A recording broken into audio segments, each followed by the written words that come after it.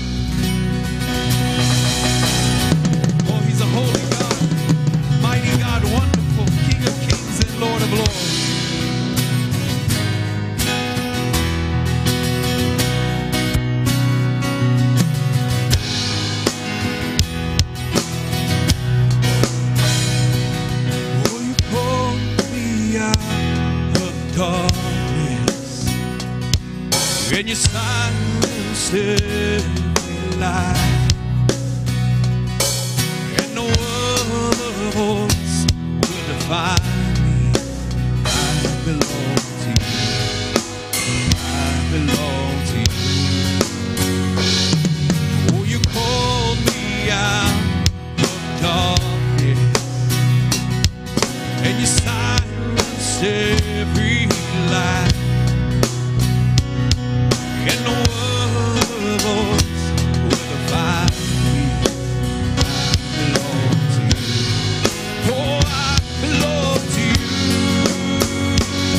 You know the enemy can't take what I have, change who I am. I belong to you. You know the enemy can't take what I have. You can't change who I am. I belong to you. By your blood I've been adopted, and I've taken on your name, and I need to be reminded that I belong to you. Oh, I belong to you. You know the enemy can't take what I have, change who I am. I belong to you. You know the enemy can't take what I have. You can't change who I am. I belong to you.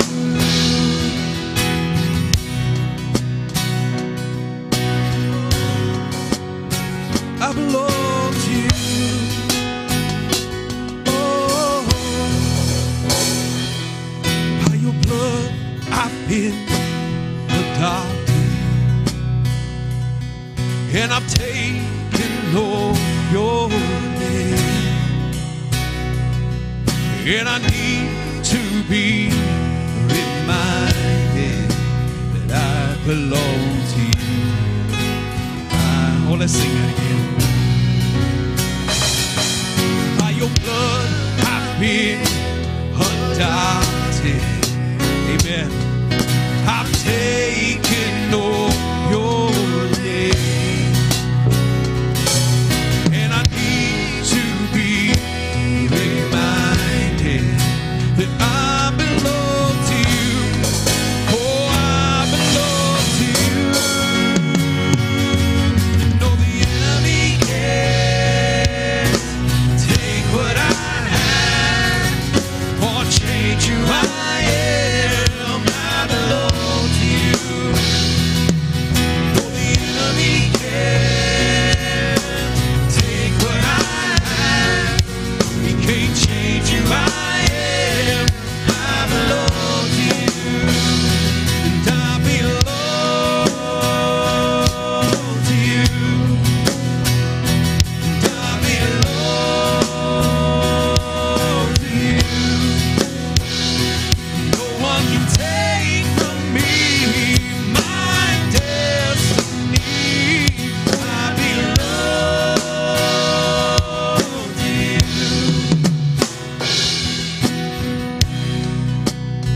Father, we belong to you. We've been bought with a price.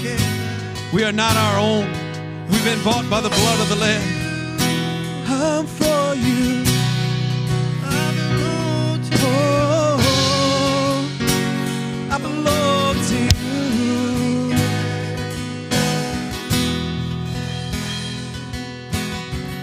Greater are you who's in me than he who's in the world. The words you have spoken are stronger than the curse. Greater are you who's in me than he who's in the world. The words you have spoken are stronger than the curse. Greater are you who's in me than he who's in the world. The words you have spoken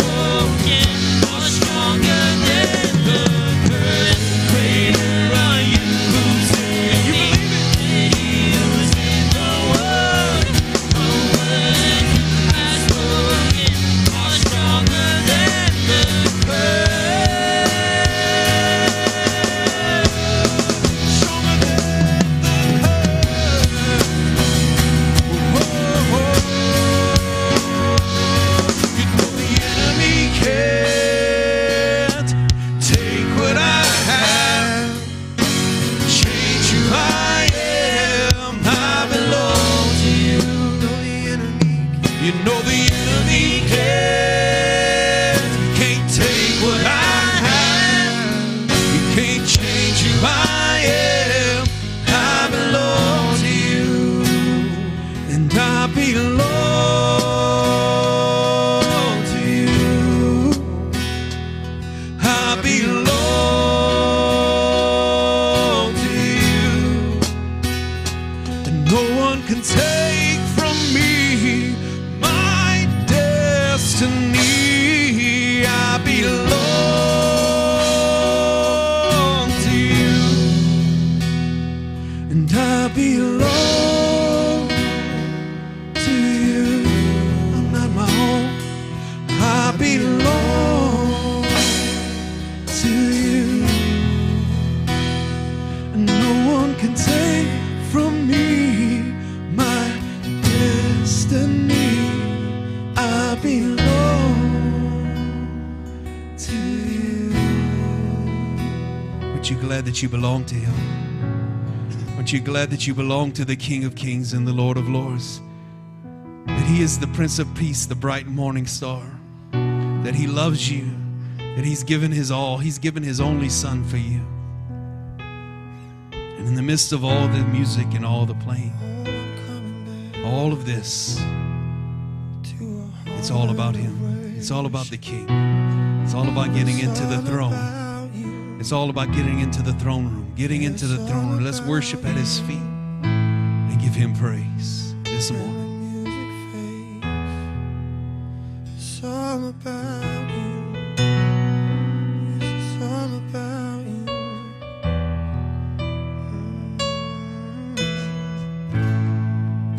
When the music fades and all is stripped away, and I simply come,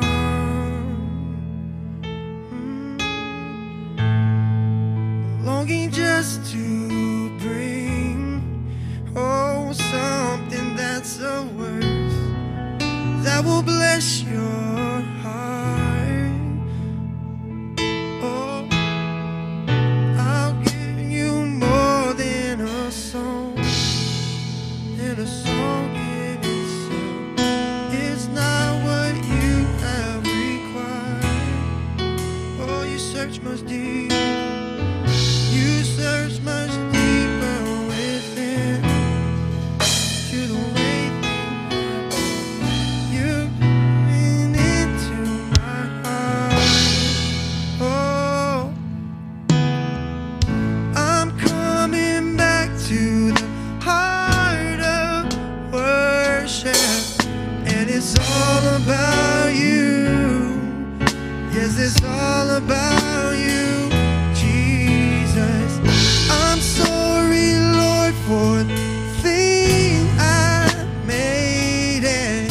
Oh, it's all about you. Yes, it's all about you, Jesus. Oh, it's all about you. Oh, it's all about you, Jesus.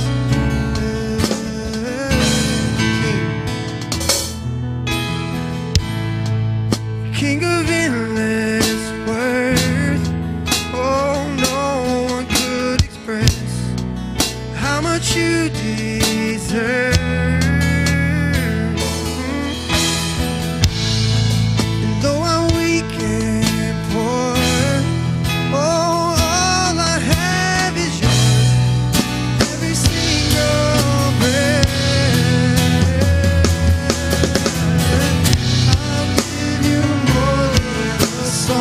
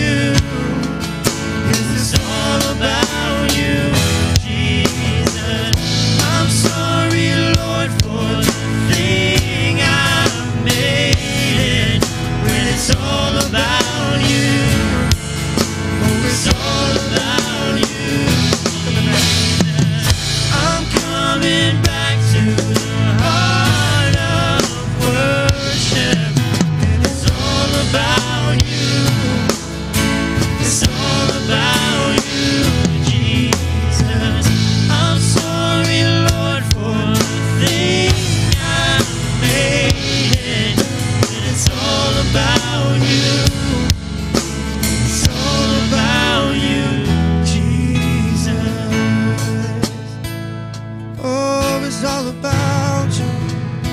Oh, there's none like you. No, I'm gonna worship. Sing with me. 'Cause I'm gonna worship you forever. I'm gonna worship you. Yeah, I'm gonna worship you forever. I'm gonna worship you. Yes, I'm gonna worship you forever. I'm gonna worship you.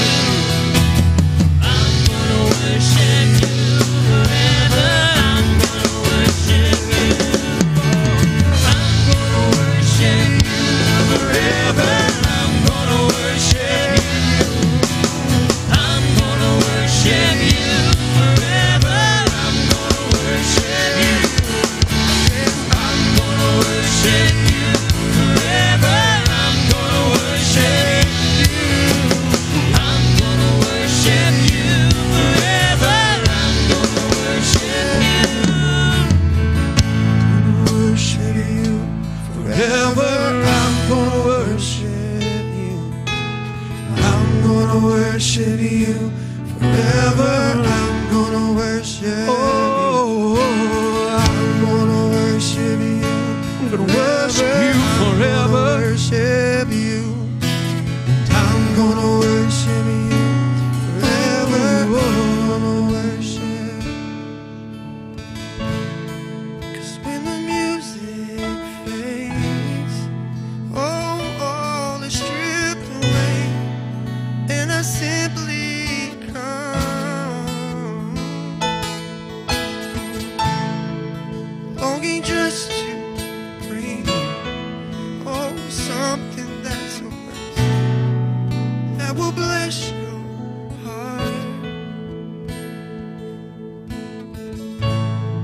'Cause when the music fades, all is stripped away, and I simply come. Oh, I come before you, Lord, longing just to bring something that's of worth that will bless your heart, that will bless your heart.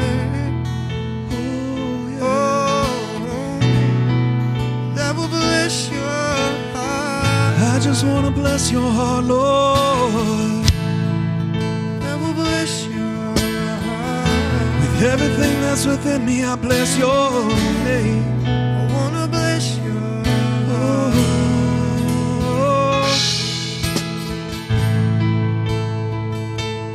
I lift you up on high. You are the most high. Yeah.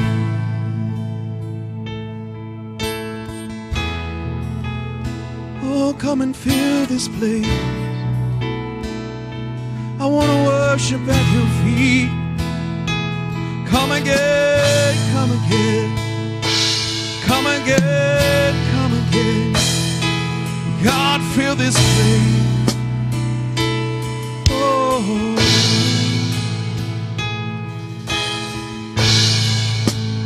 come again. Let the glory in. I'm open. I'm open. Come again. Let the glory in. I'm open. I'm open. Come again. Let the glory in.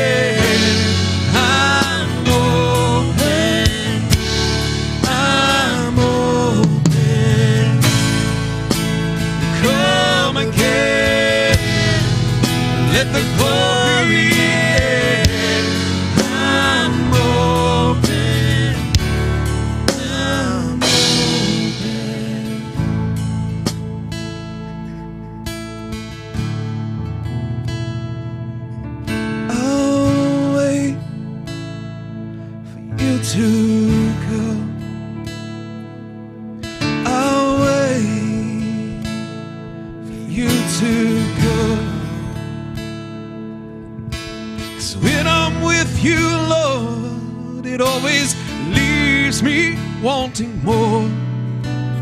Here's our praise, you can dwell within. Come again, let the glory in. I'm open, I'm open. Come again, let the glory in. I'm open, oh,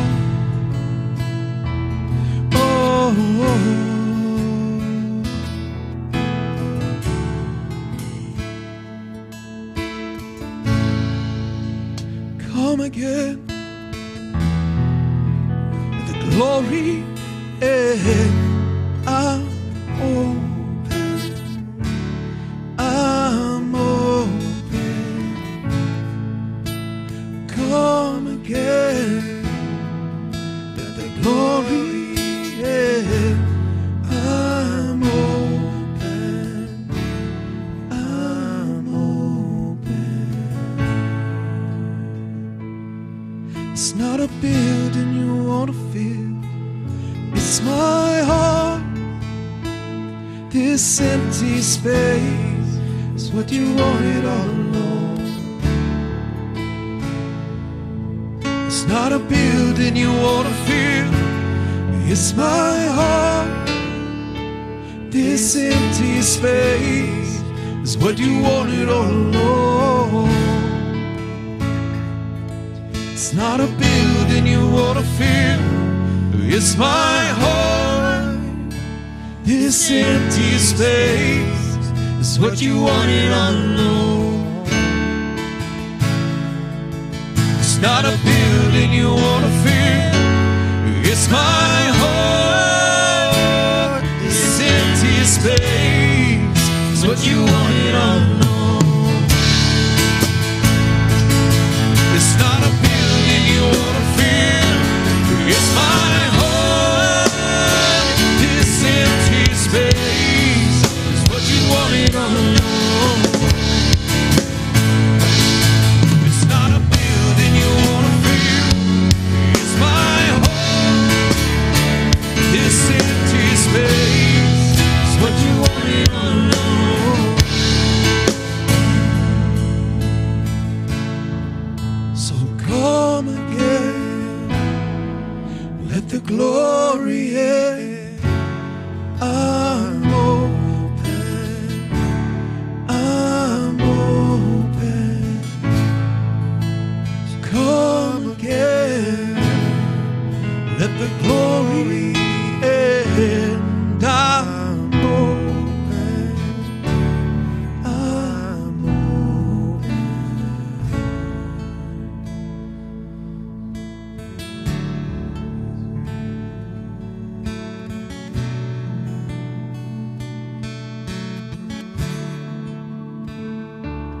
Come and fill this room with anything apart from you. Oh, let it fall away, let it fall away. It's not what we want to do, anything apart from you. Let it fall away, let it fall away. Come and fill this room, but anything apart from you, let it fall away, let it fall away. It's not what you want to do, anything apart from you, let it fall away, let it fall away.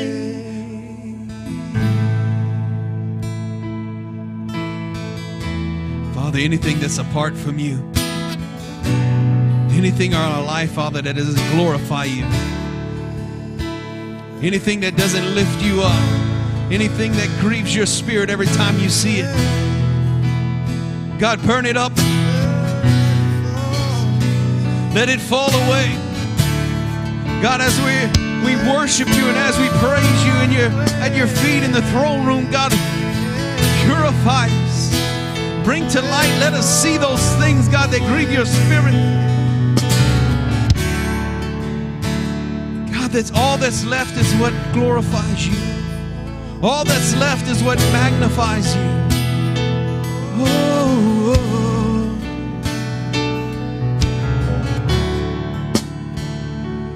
Come and fill this room, and anything apart from you, let it fall away. Let it fall away. If it's not what you wanna do, anything apart from you, let it fall away. Let it fall away. Come and fill this room.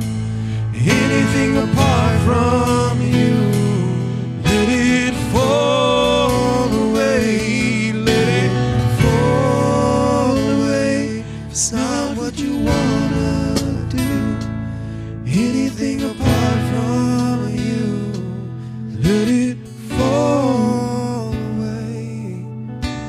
Fall away. Right where you're standing right now, as we're worshiping the King, look inside and see if there's anything. Oh, he's probably telling you about it right now. What's that first thing that just came to your mind when you sang those words, let it fall away? What is that thing that you gripped onto and you say, but oh, everything but that, Lord. Everything but that. He says, okay, well, if I can't have it all, then there's nothing else. If I can't have it all, then I'm not your Lord. If I can't have it all,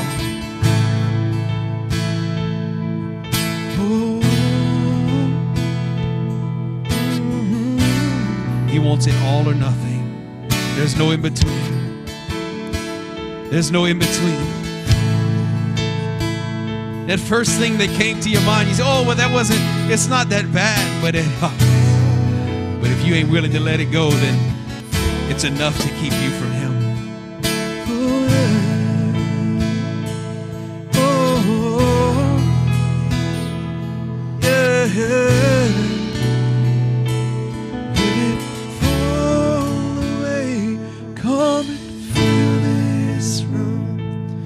Anything apart from you, let it fall away. Let it fall away. If it's not what you wanna do, anything apart from you, let it fall away. Let it fall away. Come and fill this room. Anything apart from you, let it fall away. Let it fall away. It's not what you wanna do. Anything apart from you, let it fall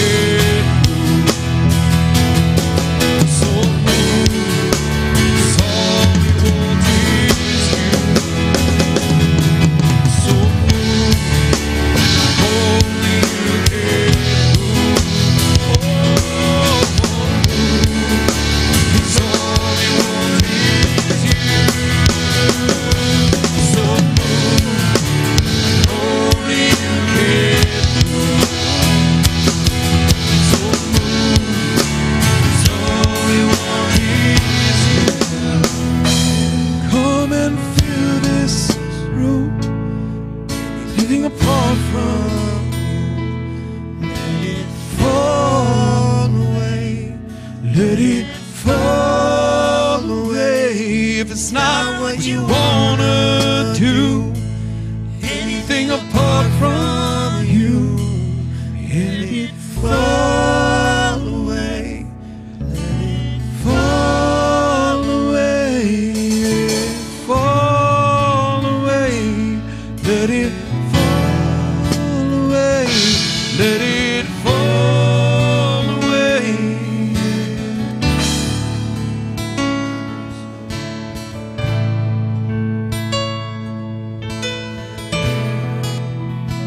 Come and feel this room.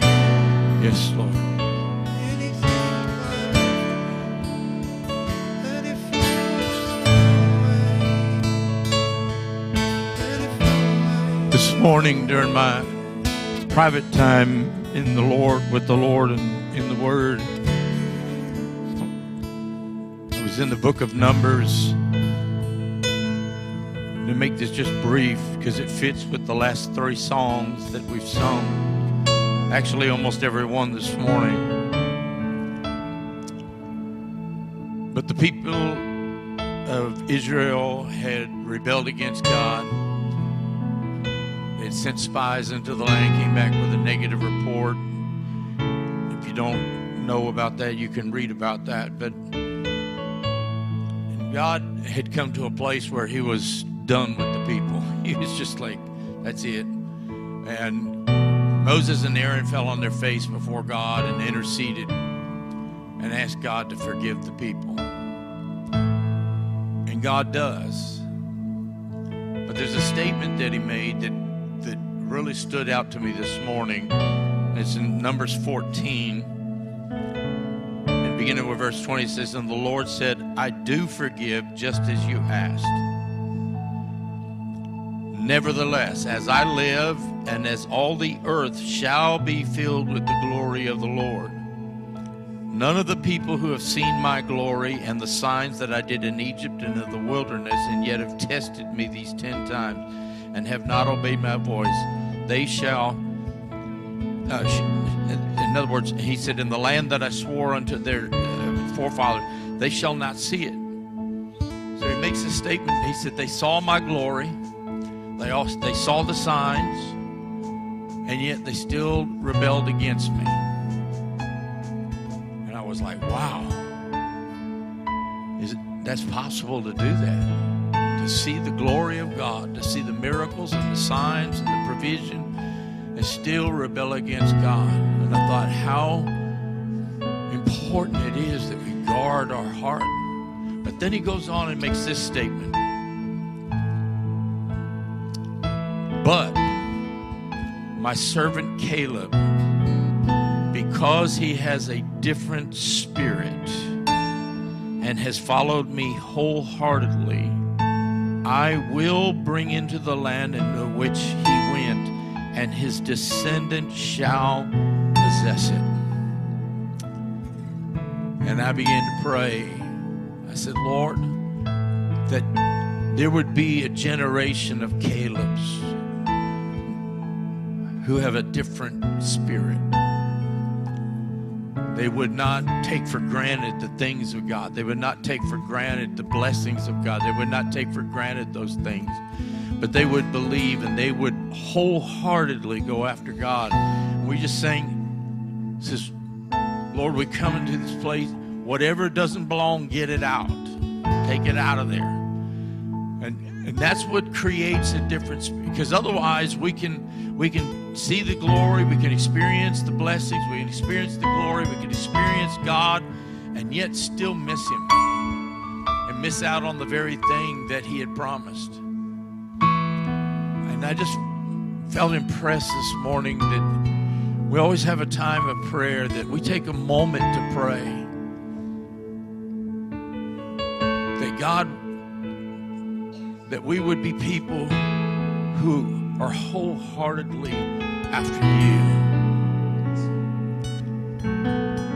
And then let's pray for the churches across America, that there would be such an awakening in the churches across our nation, whether it's from the pulpit or whether it's in the chairs or the pews or wherever they meet, that there would be a a people who would be raised up, who would say, Lord, wholeheartedly after you.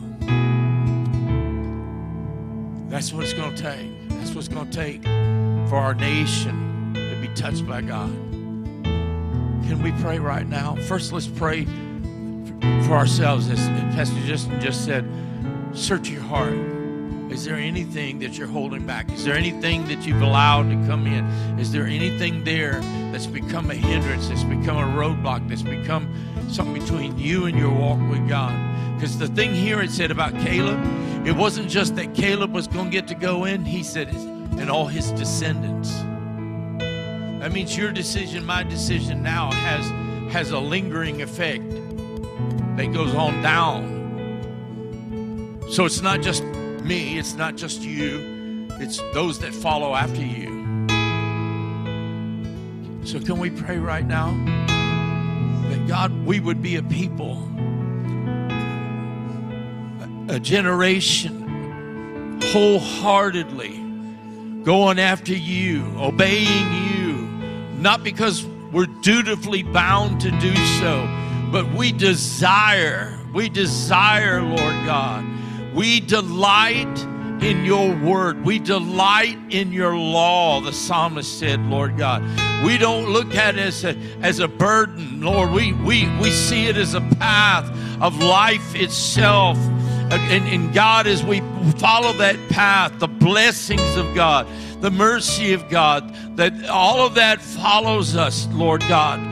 God, that we would be so in love with you that, God, we would just say our hearts would be instantly grieved the moment we do something contrary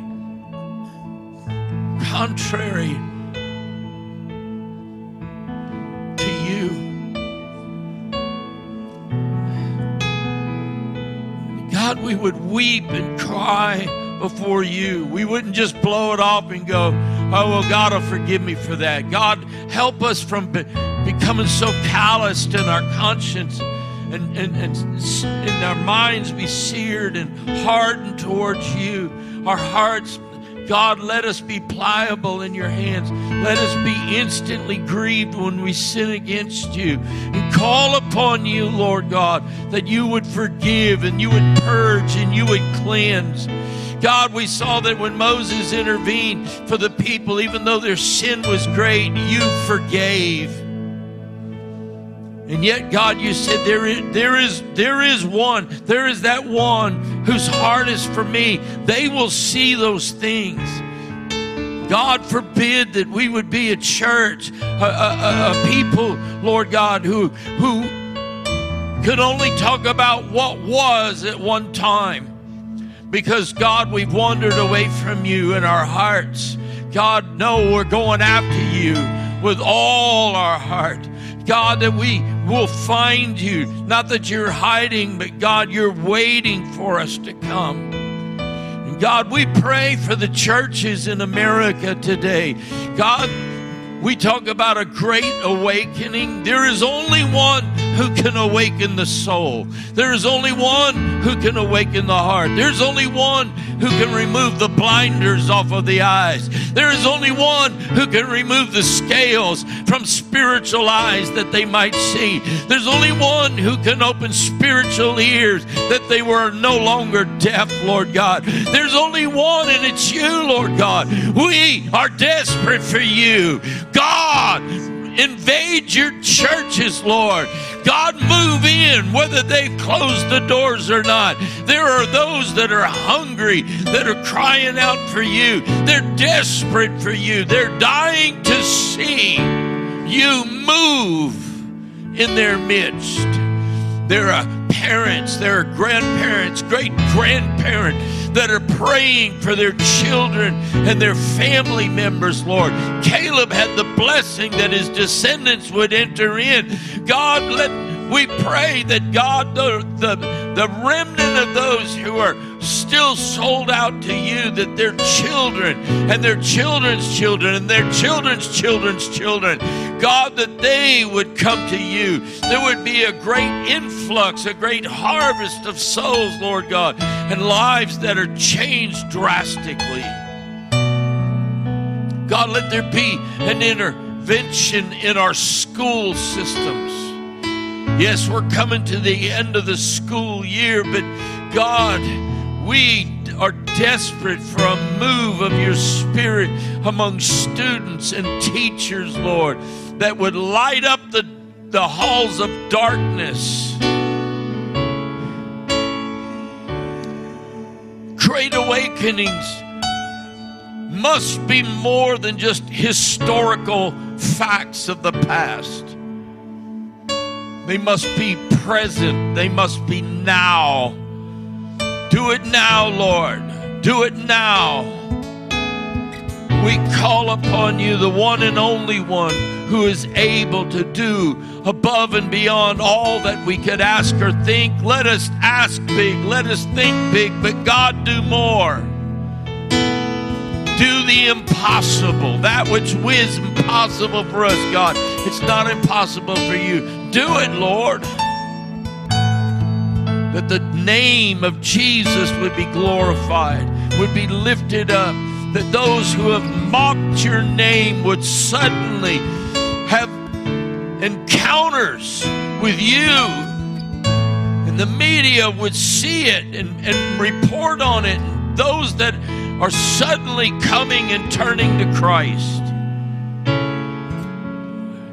It is not impossible. In fact, it's more than likely that's what you desire to do.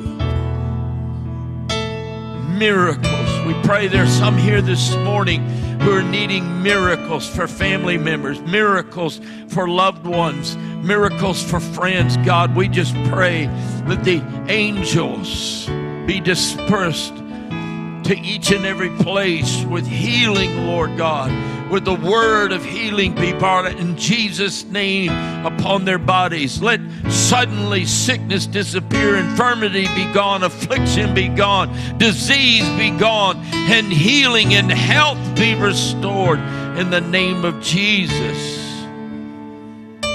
In the name of Jesus, for your kingdom purpose, your glory, Lord. That's what we pray and ask for in your holy and mighty name. Amen and amen and amen. Why don't you turn and greet someone this morning in the name of the Lord? Just tell them hello. Someone you haven't, if you don't know them, introduce yourself. Just say, my name is. It's not that hard. Hallelujah.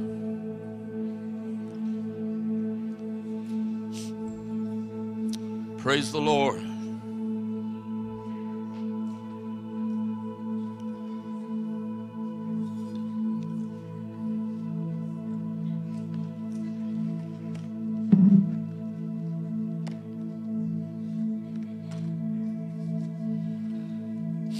Hallelujah.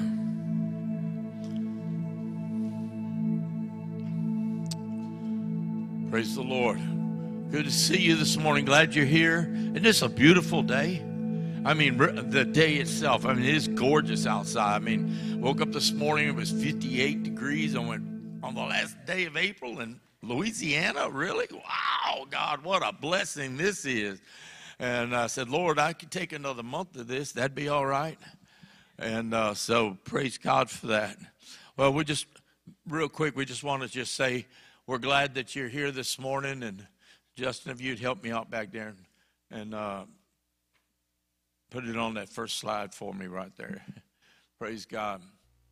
That's right. There we go. If you're here for the first time, we want to welcome you and just get to know you a little bit. And if you take a moment, that number that's up on the screen, 337-317-4123, you can simply text welcome, the word welcome, and you will receive a response. And we ask you just take a few moments to fill that out and let us know who you are. And we're not going to bombard you with a lot of text messages or anything like that. Please just take a moment to do that. It's a simple way to connect.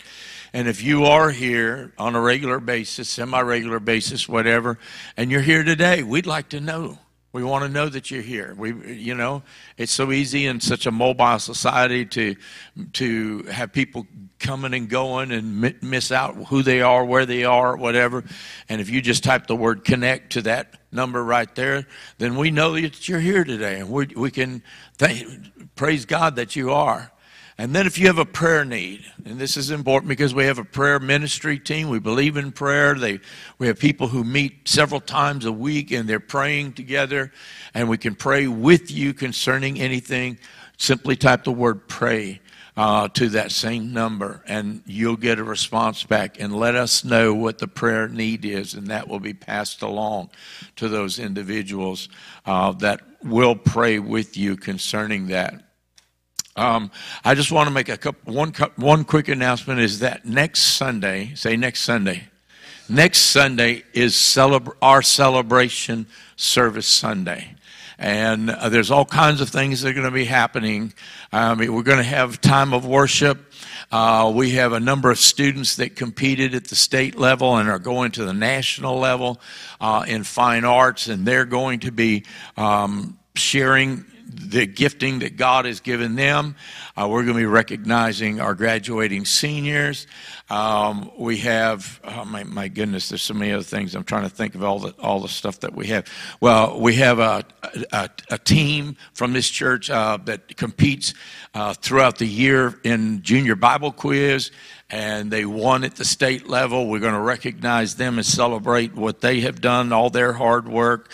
We have a missions team that just got back from Mexico. They're going to be sharing testimonies of what God did in their lives or happened on that trip. We're going to be celebrating with that. We have water baptism. If you have never been water baptized since coming to Christ, this is your opportunity to do it.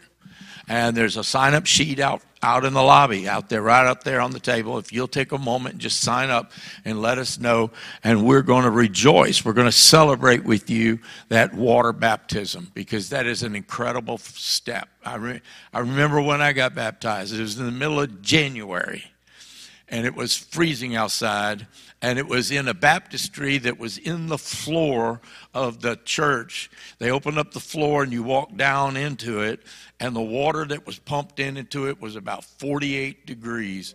And when you walked in, you spoke in tongues. I'm telling you, you were like, I'm serious, man. I mean, everybody had walked in, their lips turned blue, but we celebrated anyway. Well, I can tell you it's not going to be 48 degrees in the water. And so we're going to celebrate that with you. And then after the service, we're going to go outside, and we're going to have burgers and hot dogs and stuff, all this condiments that go with that. There's going to be water slides for the kids. 2 of them, one for the smaller kids, one for the older kids. And we're going to face painting, all kinds of stuff.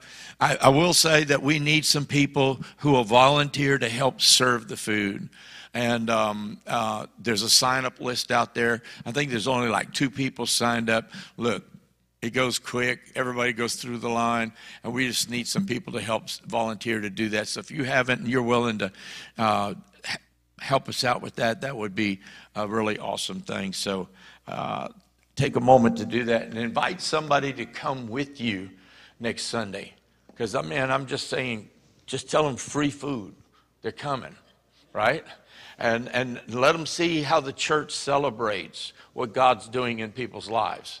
And let them see that, because so many people have a negative idea about the church and that religion and Jesus and all that kind of stuff. It's all dreary and boring. We want to show them that that's not the way it is. We live to celebrate Jesus and in people's lives. So we invite you to come and do that, okay? And so as we're getting into the Word, just to remind you that the Word of God says that we are stewards of everything that God has given us. How many of you are thankful for the things that the Lord has given you? Amen. But we're managers, is what that word means. And there's a tithe that belongs to the Lord, the Bible says. I've had people say, I pay my tithes. I said, no, it's not yours. It's the Lord's tithe. That part is His. And boy, when we obey God and trust Him with that, it's amazing how God can take we give the first 10%, and God can take the 90% and make it go further than if you had 120% and kept it to yourself. I'm just telling you, I've learned the hard way years and years ago when I struggled with this concept of giving to God. That was a long time ago in my life. And since then, he's always been faithful. How many of you can raise your hand and say, God is faithful? Always is. And there's times that you look at, the paper and the numbers and you go, I don't know how this is going to work. And God says, oh, you're about to see a miracle.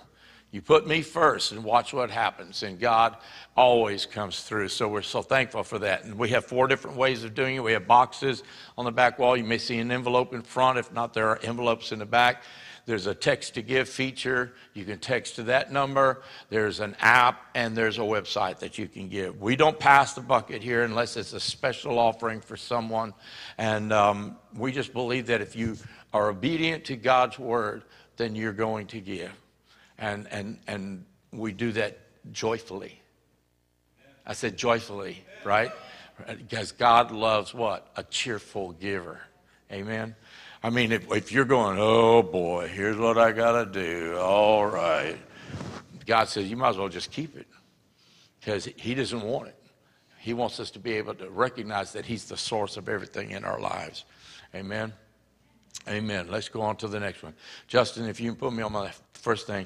I'll tell you what I want to talk about this morning, and that is that we're going to talk about the enemy's top attack strategies in our life. I just felt impressed to talk about this morning, and I'm going to mention, there's a lot more, I'm sure. We could make a whole series out of this. We could take each one of these and just break it down. But I'm going to give you 7 different ones very quickly, too. And then we're going to give you 7 counterattack strategies. Okay? So let's get into this a little bit. I was raised in a military home. How many of you have any connection to military in your family or whatever? Oh, look at that. Wow, over half of you. That's great. No military unit of any kind, doesn't matter what branch of the service it is, it doesn't matter. No military unit would ever dream of going to war without a battle plan. I mean, they practice those things. My father spent 4 years in the Navy and then got tired of being gone on an aircraft carrier 9-10 months at a time. He was a mechanic of planes. So after 4 years, he got out and joined the Air Force for almost 29 years. And when he retired, he was a commander on the base. But he flew, one of the things that he flew, besides jets in his early years, in his later years, he flew big B-52 bombers. And he was a squadron commander over a whole group of those up in Grand Forks, North Dakota. But it doesn't matter what form of the service you're in, you always have a battle plan. And I remember one Thanksgiving, they actually allowed us, my father was on alert in the early years of the 60s, and they would be on alert, these pilots and co-pilots and navigators and bombers and bombardiers, they all had to live in these little tunnels underneath the runway area, the taxi area, where their planes were parked. Because if an alert went off, they had 5 minutes to have those planes in the air. 5 minutes. And they would practice that. And I grew up on military bases hearing planes taking off, touching down and going, touching down and going. You think, well, why are they doing that? They're practicing. They have specific plans for specific things that they would do. And so it doesn't matter if you're infantry on the ground or if you're flying in the air or whatever, there's scenarios that you have to understand. And so a battle plan is very simply this. It's a strategy to exploit your enemy's weaknesses and to maximize your strengths so that you can win. And that's all it is. And so you may have never thought that you needed a battle plan, but you do. Why? Because we have a spiritual enemy, and he does not go to sleep. His forces do not take the night off, do not take a weekend off. They don't say, hey, boss, we need a 7-day pass. They're on duty 24/7 round the clock. And Satan is waging war against the saints, against God's people. And as Christians, we know that Jesus has already told us that Satan is defeated. Listen. Our job is not to defeat Satan because he's already defeated. The scripture tells us in Colossians 2:15, and having disarmed authorities and powers, that's speaking of the authorities and powers of darkness, he, Jesus, made a show of them openly, triumphing over them by the cross. He's already defeated Satan, okay? But because Satan is defeated, in fact, that it's sealed, it's done, okay, whatever. But he's still at work. There's coming a day where it will be his end. But that's not here yet, right? And so he's going to use his strategies as long as he is allowed to and come against God's people. So if he has strategies to try and keep us beat down, defeated, whatever, we need to understand that. And the problem is that we're commonly attacked with certain things, and we don't recognize it as being a spiritual attack. Some of you are under attack or have been under attack in the area of your finances. Got quiet. People conflicts. Quiet again. Other kinds of strategic challenges. And we just look at it and think that it's natural. But if you'll take a step back, a lot of times, I've seen it when someone makes a commitment. I had somebody one time tell me, he said, Pastor, I don't understand. He said, I gave my heart to Jesus yesterday. He said, and Monday morning, all hell broke loose against me. Why did that happen? I said, because you gave your heart and life to Jesus on Sunday. And they said, well, I thought it was going to be, everything was going to be great. And I said, God's not putting a force field around you. He's now going to train you in the art of war. He's going to train you in the art of spiritual war. Nobody told me that when I was a young Christian. I had this concept. I was told, it was during the hippie movement and that day, and we were told Jesus is the greatest high, man. You just need to take Jesus, and man, it's going to be awesome. Like we're all going to trip out on Jesus. And nobody told me that, anytime, and I should have known, because if you ever got high, you got to come down. And when you come down, it makes everything else look worse. But nobody told me about spiritual battles. Nobody told me about spiritual wars. Nobody told me these things. It took years before I even heard about that. And so those things that are happening in our lives oftentimes have spiritual motives behind it. The enemy's trying to derail you, trying to discourage you, all of those things. And the scripture reminds us that there's more going on in our life. There's a role that we play, or a part that we have, and when we follow Christ, that there's a struggle between good and evil. And the spiritual battle often plays out in the natural realm, okay? Now, that doesn't mean every bad thing that happens to you is a spiritual thing. You can be going down the road, get a flat tire. No, there wasn't a demon down there sticking his finger in your tire to give you a flat. Things happen. Jesus said it rains on the just and the unjust. But there are times that it's like one thing after another, after another, after another, after another, and you have to step back and go, what is this about? What is going on? And you realize there's something up here. This is a spiritual battle that you're in, okay? Ephesians 6:12, what does it say? For our struggle is not against flesh and blood, but against rulers, against the authorities, against the powers of the dark world, and against the spiritual forces of evil in heavenly realms. That's where our struggle is. But it's played out here on the earth, okay? And so we know that this is true, but are there practical ways to help us stand? Because that's what we're called to do. We're called to stand against evil. We're not called to fold. We're not called to run. We're not called to flee. We're called to stand, okay? And one of the best ways to overcome the enemy rather than be defeated is to understand or know his tactics. In fact, the scripture says we are not ignorant concerning his ways. I wish that were true, because so much of the church is ignorant concerning the ways the enemy works. The Art of War, a book that is probably one of the oldest and most successful books on military strategy, has influenced military leaders and military strategists for years and years and years. And there's a quote in there that I remember from years ago that I was reminded of this past week by the author Sun Tzu. And he said this, he said, "He who exercises no forethought but makes light of his opponents is sure to be captured by them."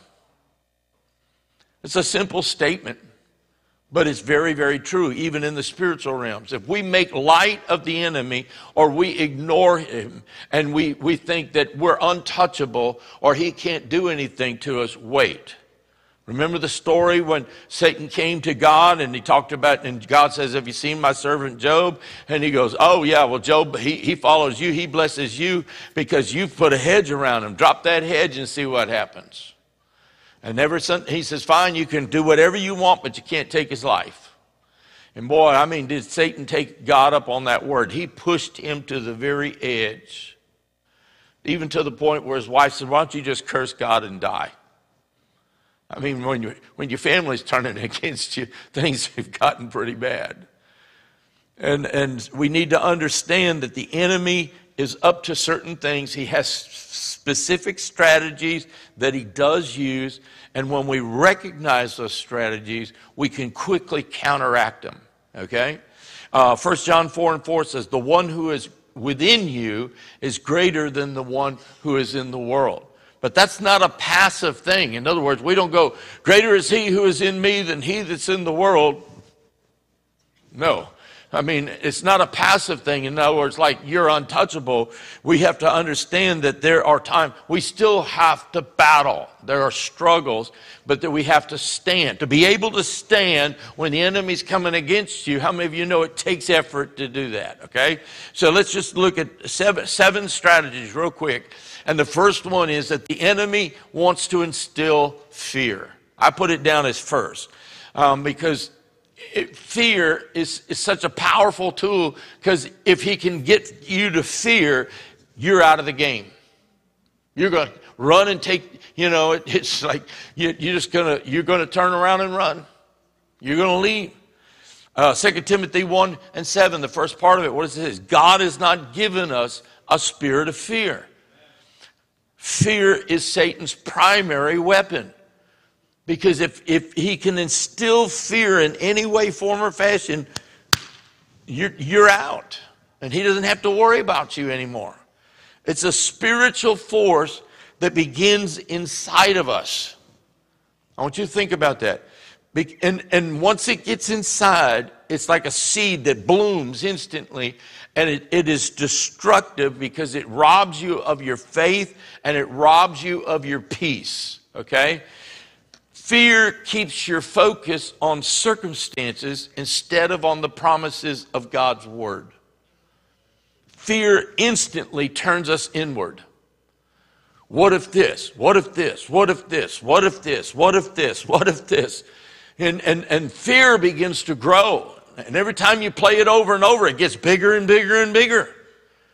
And so instead of keeping our focus on God's word and his promises, he keeps our focus on that. And in the Bible, over 110 times that I could find, and maybe more, says, "Fear not. Fear not, fear not, fear not, fear not, fear not, fear not, fear not, fear not." Why would God say that over and over again?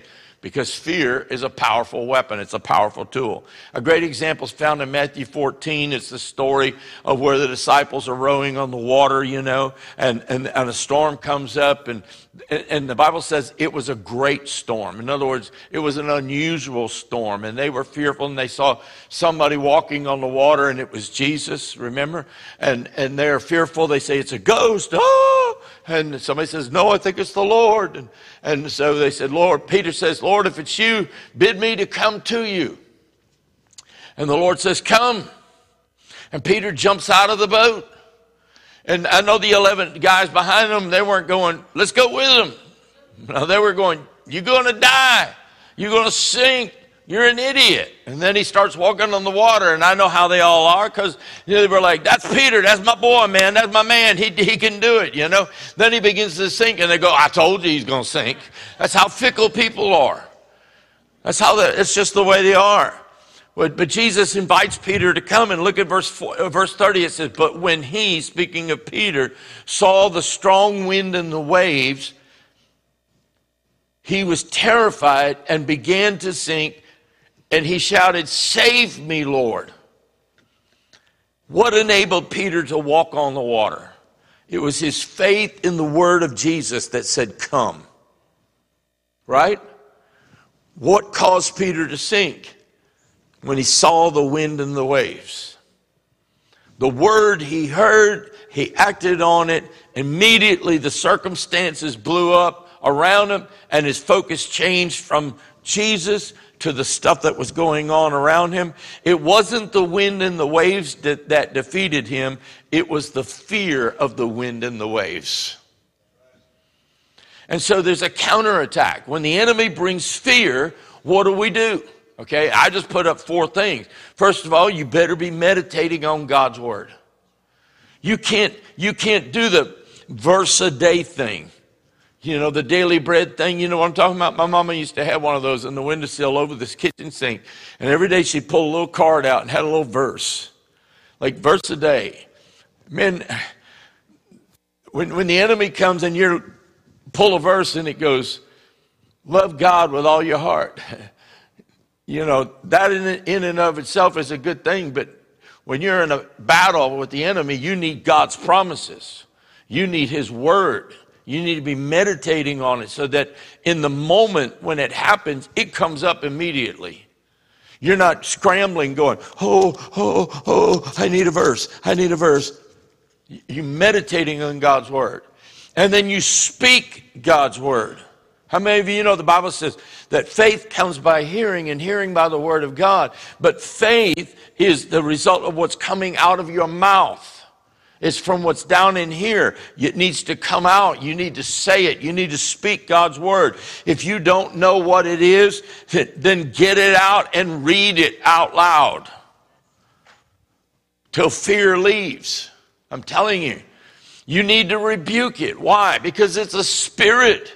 It's a spirit of fear. You say, well, fear is not always a spirit. Well, there's a healthy fear. For example, go stand out in the middle of Johnston Street. And if you don't have a fear, then something's wrong with you. I mean, just pulling out on Johnston Street is bad enough, right? Come on now. It really is. Or if you get to one of those engineered places like over on Camellia, where you got to go 14 lanes this way, that way, whatever, I'm always fear. Am I in the right lane? I'm not talking about that. I'm talking about the fear that paralyzes you. That's a spirit. You need to rebuke it. And then I put on there, pray in the spirit. Pray any way you can, but pray in the spirit. That's a powerful thing. In fact, the month of May, the May 28th, Sunday, May 28th is Pentecost Sunday. And I believe we're just going to have some focus in those Sundays, at least a few of them, on the power of Pentecost and the power of the Spirit of God and the power of the baptism of the Holy Spirit. But that's a side note, okay? So the first strategy is fear.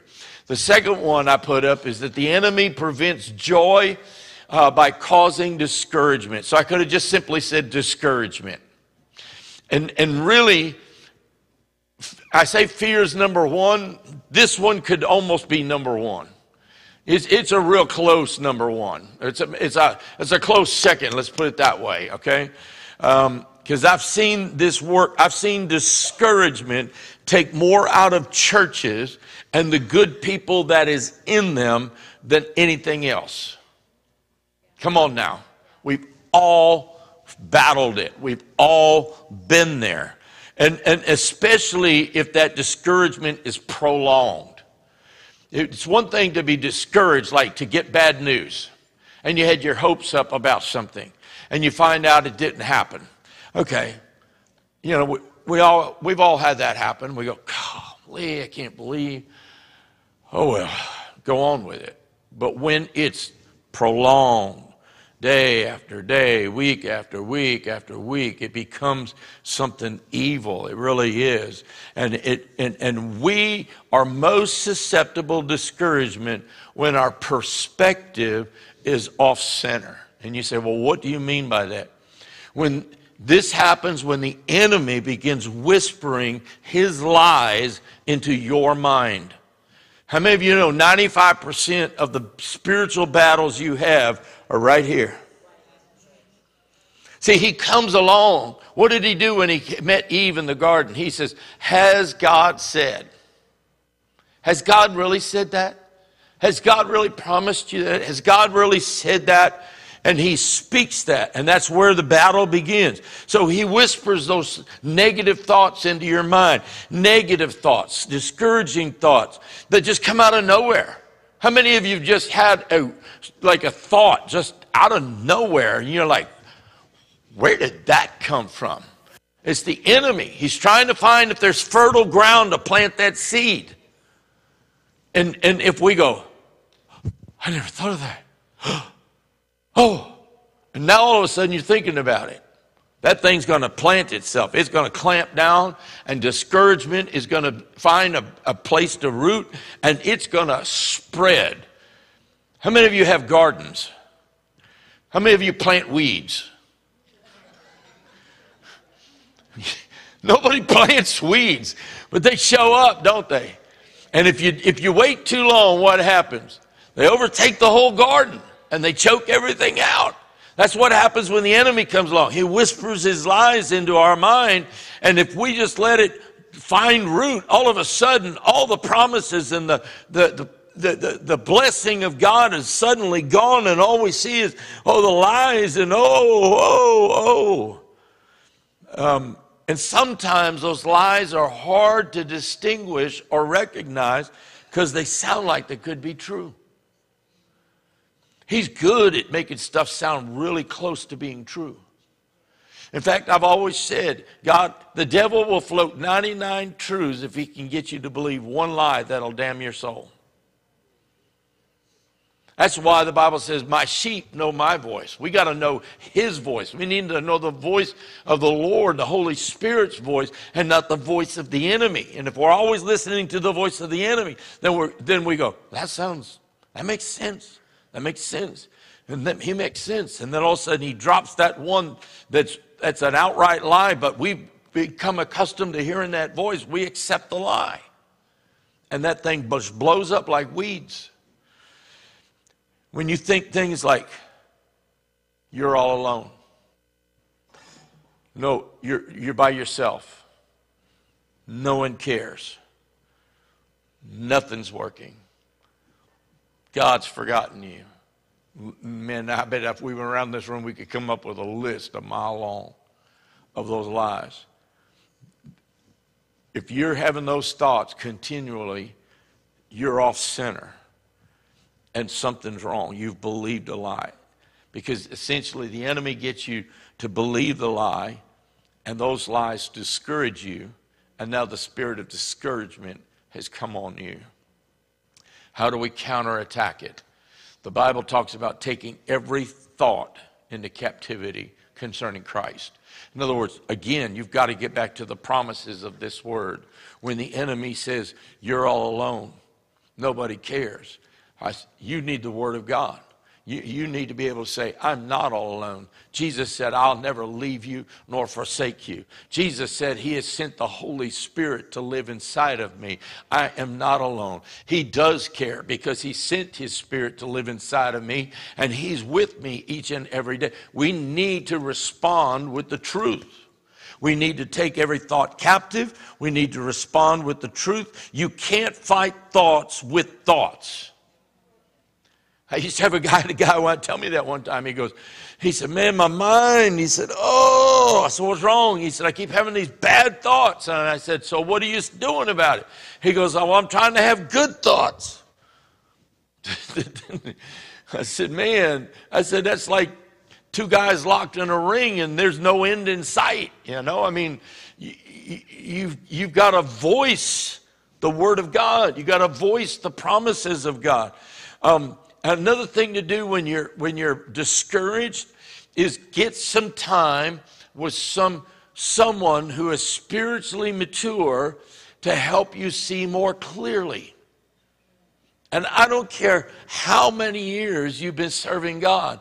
Sometimes you just have to have someone who can back you up, help clear the windshield a little bit. I remember when I first learned to drive, I got my temporary driver's license in California. It was on a little piece of paper.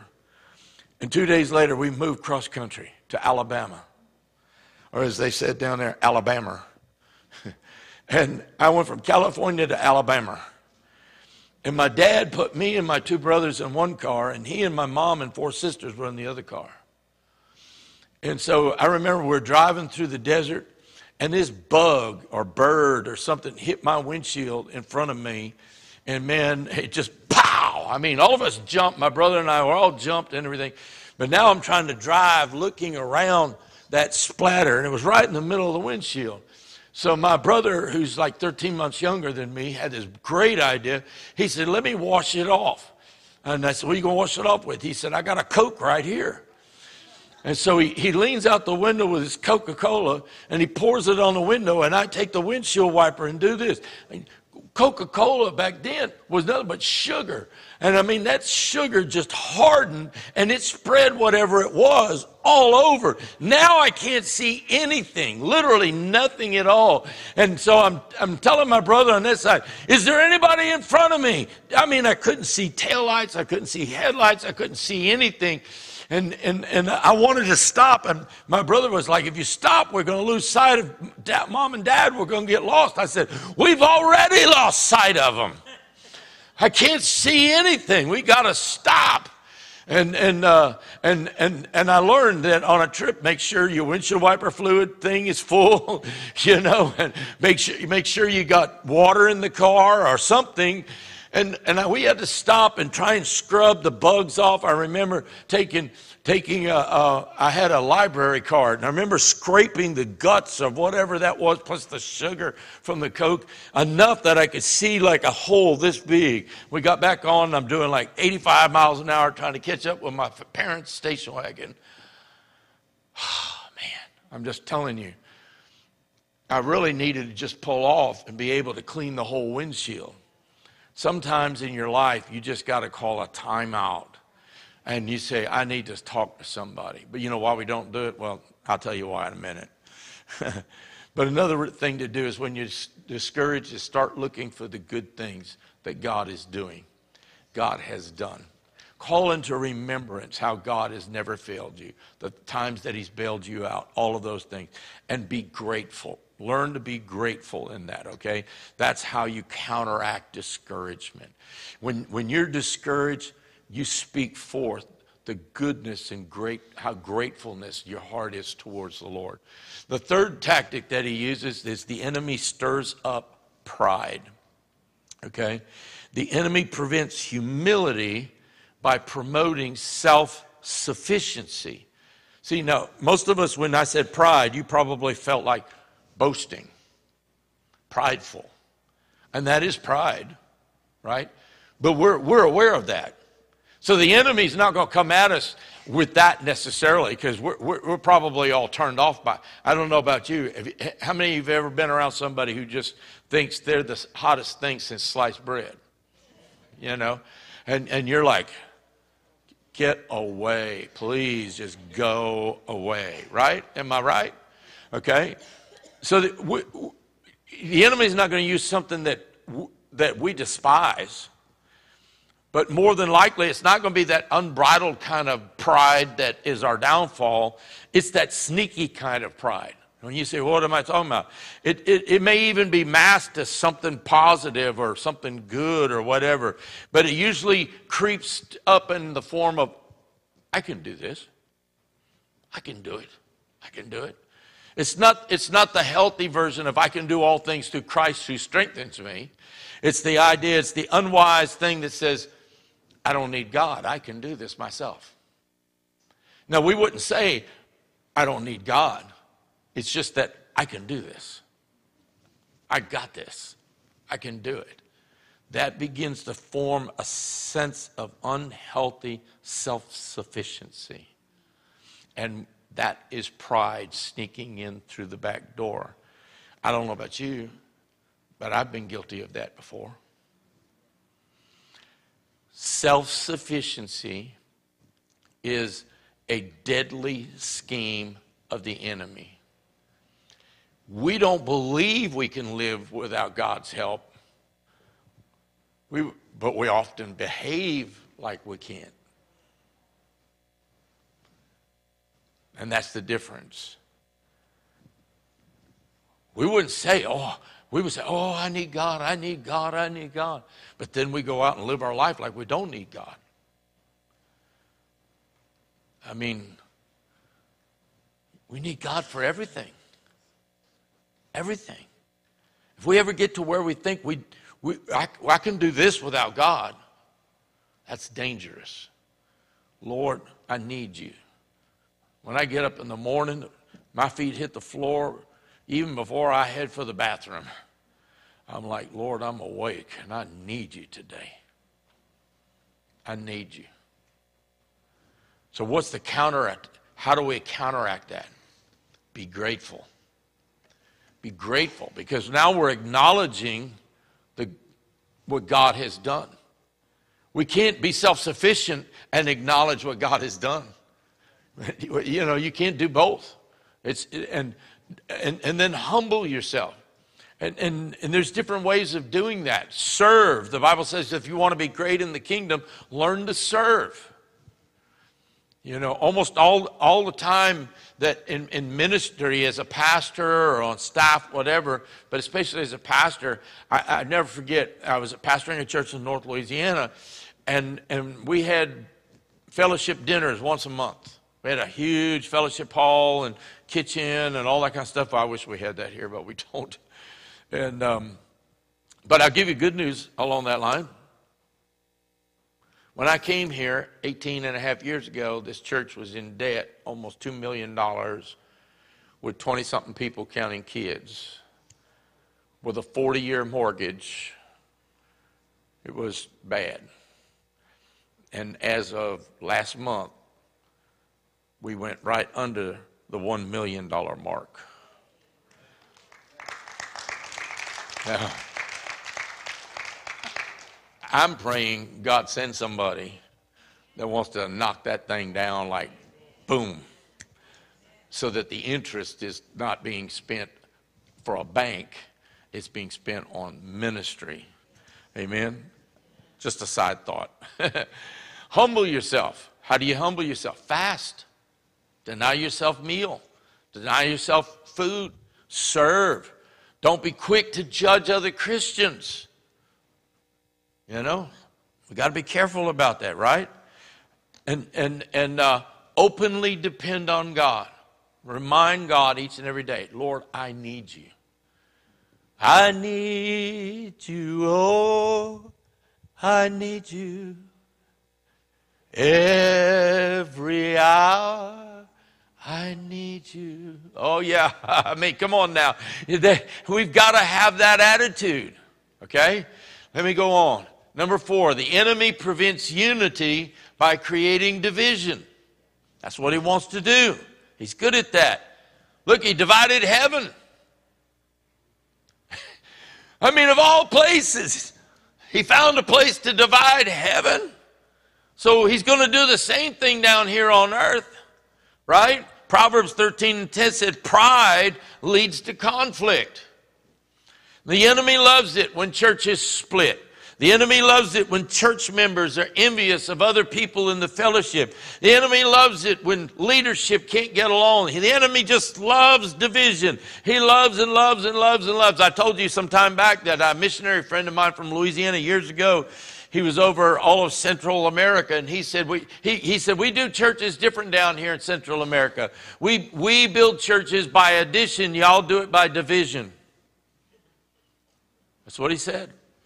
He said, in America, you multiply by division. He said, we do it down here by addition. Division is a quiet killer in the church. It's quiet because it's birthed behind closed doors. And then it spreads. And then somewhere, somehow, boop, out it comes. And here's the thing, unity is not static. And what I mean by that is that even if you have it, it doesn't necessarily mean you're guaranteed to keep it. It's something you have to strive for. You have to work intentionally toward. It's a form of spiritual alignment that requires intentional action. How many of you, the other day I noticed my car all of a sudden feels like it's pulling to the right. Well, if you drive on Louisiana roads, you know, I remember when they used to have, you used to be able to buy a lifetime alignment. And when I moved to Louisiana, they didn't have such a thing down here. And before I moved, I lived in Alabama, you could buy an alignment, and it was a lifetime alignment, they called it, you know, because I guess they figured you wouldn't have your car very long and you'd change over or whatever. I moved down here, and I was constantly having to get my car aligned. You know, we don't fix highways. We just put up signs that say substandard roadway ahead. You know, and you see every 3 miles there's a sign, substandard roadway ahead. I mean, what if we spent the money for fixing the road rather than just put up signs warning them? But I noticed that my car was kind of pulling to the right a little bit. And so I was going down the interstate, and I just took my hand off the wheel and went that way. And I said, okay, now if I could leave it that way, but how many of you know what's going to happen? If you leave your car out of alignment, eventually you run it far enough, your tires are going to be completely shot. And you're going to wear them out prematurely because you don't stop to bring it back into alignment, to have someone who's skilled enough to know how to do that, bring it back into alignment. And so in the same way that it's easy to lose focus on something distracts you, something comes along that way, whatever. I mean, it's easy for unity to be lost. Pressure stresses unity. Immature challenges bring it along. Competition, pride, envy, all those kinds of things. So how do you counteract the enemy trying to bring disunity? You fight for unity in the spirit and culture and vision and oneness. You refuse to be a part of anything divisive. Now, look, we've all been caught up in things, and then you realize, I'm wrong. But we rather than admit we're wrong, we want to just continue to kind of run that thing and hope that nobody notices. If you do that, it's like driving your car without realigning it. You're going to eventually come to the point where you got to have it realigned. Now you got to buy new tires, and maybe you've worn out some other part of the front end on your car. We have to refuse to be a part of anything that's divisive and strive to keep the unity of the faith. Ephesians 4:3. Make every effort. Say every effort. Every effort. Why does he say effort? Because it's an effort. If it was easy, you wouldn't have to put forth an effort. Make every effort to keep the unity of the Spirit through the bond of peace. That means there has to be peace. There has to be, so you strive to do that, okay? Number 5, the enemy prevents commitment by encouraging complacency. Now, it's amazing how often after a great Sunday service, the enemy shows up with a Monday ambush. Anybody know what I'm talking about? Come on now. I'm glad I'm not just talking to myself. I mean, you just say, oh, man, I'm ready for whatever this week brings. And out of nowhere on Monday comes an ambush. And if it don't come Monday, it's coming on Tuesday. He's right behind it. I mean, really. And sometimes what happens when we get caught off guard like that, we say in our mind, I'm going to quit. Some of you have been around here long enough know that I used to say, I quit every Monday. And then some of you started texting me going, Pastor, we just want to let you know we love you and it's Monday. But I have a picture in my office. I have a picture from when I was a youth pastor. And I can't tell you how many times I wanted to quit as a youth pastor, but I had like 80 kids at summer camp. And every time I wanted to quit, I remember that picture. Why? Because I had been in ministry and I had quit the ministry because I got hurt by people in the church. Imagine that. Hurt by people in the church. See, it don't bother. You can get hurt by people out there. That's like water off a duck's back. But in the church, right? I mean, I don't want to go there.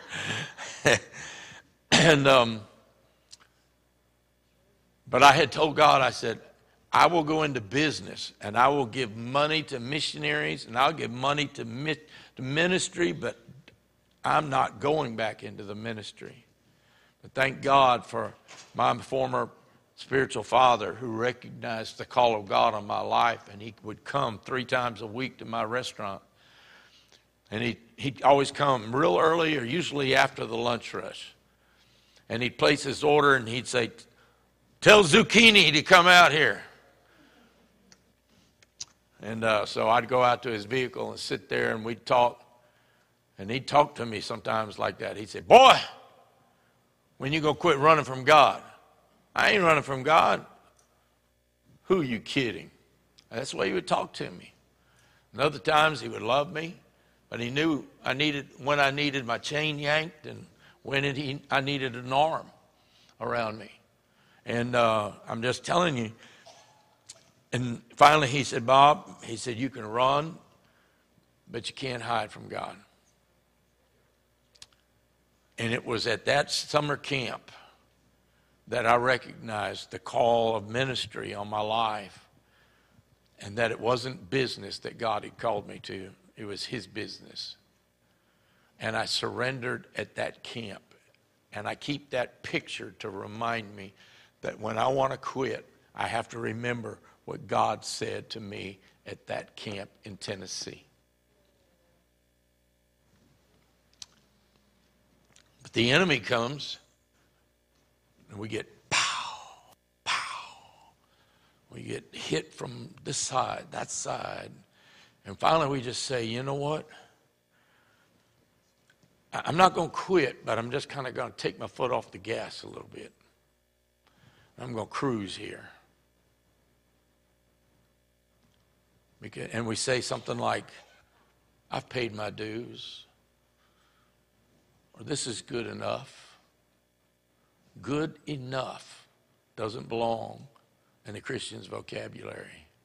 It's all for Jesus. All for Jesus. And the enemy is happy for us to pull back just a little bit. He wants us to pull back. And if he can't get you to quit, pull off the gas. Slow it down. So how do we counterattack that? First, you got to be committed to the work of God. But notice I put a but in there. But don't overwork. Now, please listen to me. I'm trying to give you a balanced thing here. Be committed to the work of God, but don't overwork. Keep your heart hot for God and put him first. Okay? How many of you got that? Because I want to go on. Because your intimacy with God is the fuel that fires your commitment to the mission. And when you lose that intimacy with the Lord, then the fuel's gone. How many of you have ever tried to stretch you all of a sudden you see your car, your vehicle's on E, and you know there's a gas station right down the road.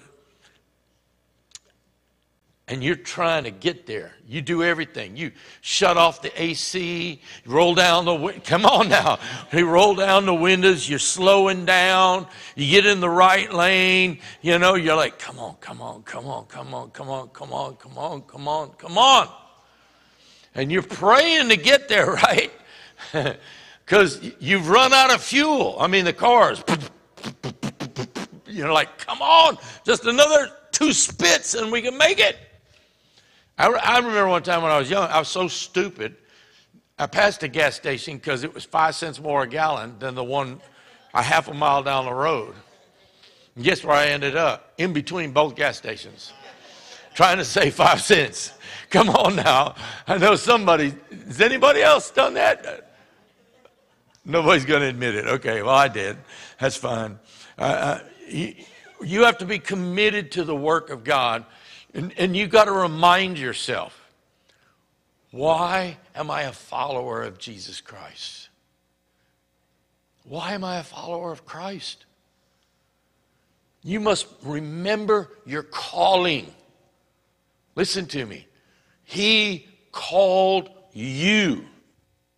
He's called you. He called you. When we were yet sinners, He died for us. He went looking for you.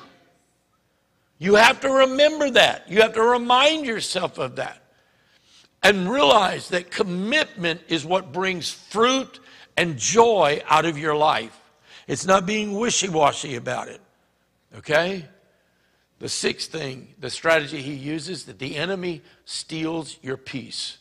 And some of these things work in order. Pride comes in, you know, and then when he does that, discouragement comes, and when discouragement comes, you know, then he takes this, and then he takes this, and he's not going to just give it one shot. I mean, he's going to unload if he can, and he wants to steal your peace, because the peace of God is one of the most powerful gifts in our life. You say, why? He doesn't want you to have it. He wants to steal it.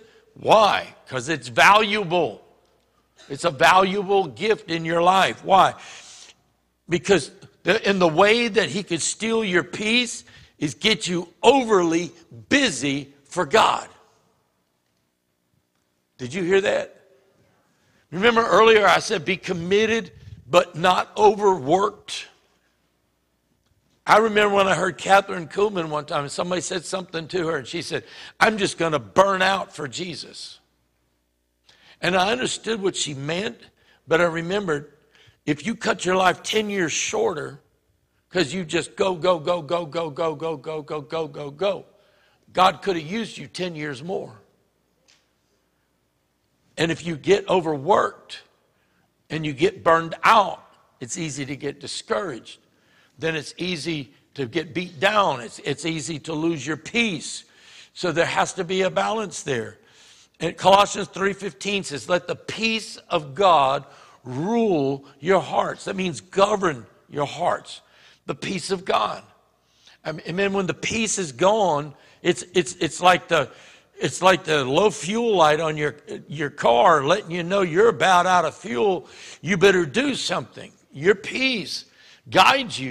Your peace is that inner sanctum, that place where you can rest in. You may be in the middle of a storm, but the peace is there. Come on now.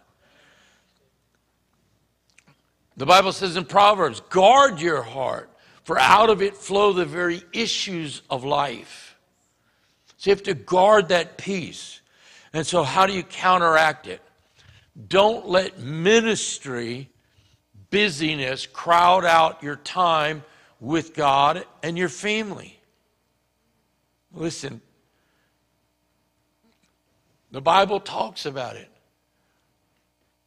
You may benefit by gaining the whole world, but if you lose your family, what have you gained? If you lose yourself, what have you gained? Don't let ministry. And when I say ministry, all of you have ministry. You're planted somewhere on your job, wherever you are. You're called to be an ambassador of the cross, the ambassador of Christ. And you have to be careful that you don't let busyness crowd out time for God and family. You know the old saying about being busy for the Lord. We can be so busy for the Lord that we forget the Lord. We've left him behind. We put his business first.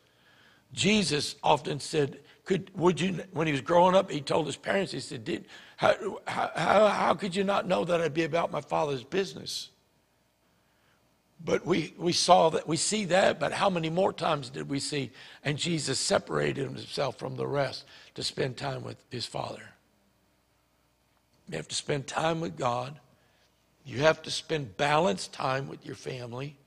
And I say balanced because you can let your family things overbalance things to where your family comes before God. Your family's coming before your ministry. We have to learn how to balance that out. The second one I have up there, it may seem strange, but have some fun along the way. Because I can tell you there was a long period of time in my early part of ministry that we didn't have any fun in my house. Because it was all about ministry. It was all about God. It was all about that. And I was so wrong in that. The third thing is remain focused and purposeful. And then the last one is the hardest one for so many. And that's learn to say no. What do I mean by that? If you cannot say no to keep balance in your life, then you'll get out of balance. One day I remember I was reading the scripture and they were criticizing someone for doing something for Jesus. And Jesus, they said, the woman with the alabaster box and said, oh, this could have been sold and given to the poor, the money for a whole year and all that. And Jesus basically said, the poor you'll have with you always. And I can tell you that the needy you'll always have with you. Are you hearing me? The minute you meet a need, there's 10 more right behind them. And that doesn't mean that you just say, oh, I'm done. No, it just means there's times you have to say you can't do it all. And if you try and do it all, you're taking away the opportunity for someone else to do something. It's like the guy who's spinning the plates. How many of you know what I'm talking about? And he's running back and forth, and them plates are wobbling because he's trying to keep all those plates spinning. It would be easier if he had 10 other guys on the stage going, those 4 are yours, those 4 are yours, those 4 are yours. So learn to say no when you have to say no to bring balance into your life, okay? Slow down for your most important relationships and don't make them another to-do list. If you make them a to-do list, then it becomes a drudgery in your life. Just be careful of that. And I would say that that's where the principle of the Sabbath comes in. Jesus and God gave the Jews the Sabbath. And on the Sabbath, there were so many things they couldn't do because it was meant for God. There has to be a day that is for you and God, your family, that kind of thing, okay? And then let me wrap this up. You're not going to get this overnight. It's like, how do you eat an elephant? One bite at a time. You don't swallow it whole. Right? It's a lifetime process. You have to understand it's a lifetime process. And the enemy will change his tactics, so we have to recognize when he does so that we change our counterattack. Right? And so there's 3 simple daily steps, and I'll close with this. The first one is put on the armor of God. It's simple, but it's important. Put on the armor of God. You cannot see your active warfare, spiritual warfare, as something passive. God didn't put a spiritual force field over you where nothing can touch you. You have to go into battle. Ephesians 6:11 says, put on the full armor of God so that you can take your stand against the devil's schemes, okay?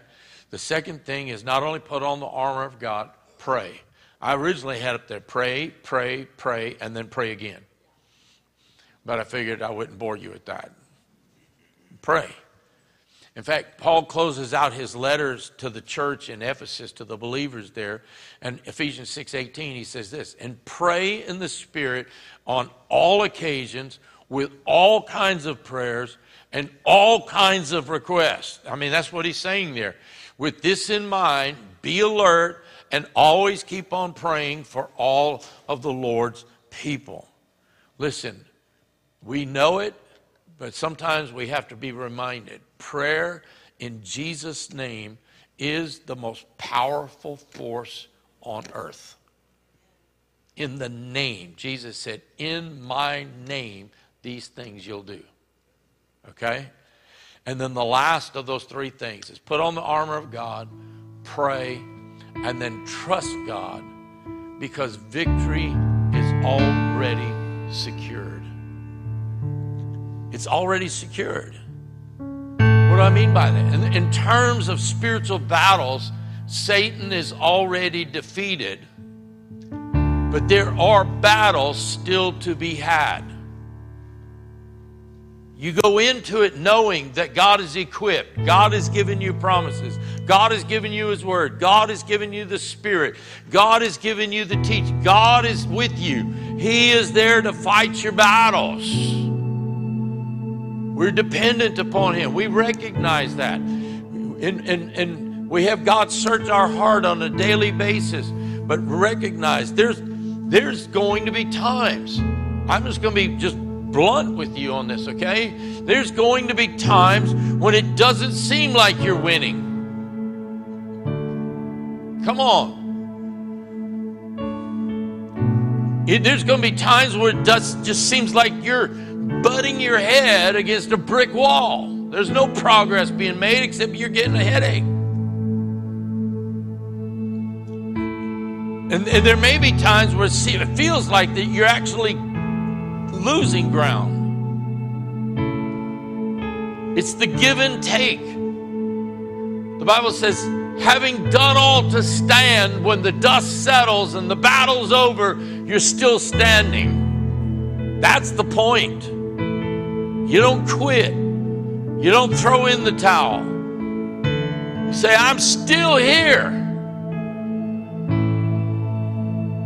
When the dust settles from whatever skirmish you're in, you're able to say, hey, devil, I'm still standing.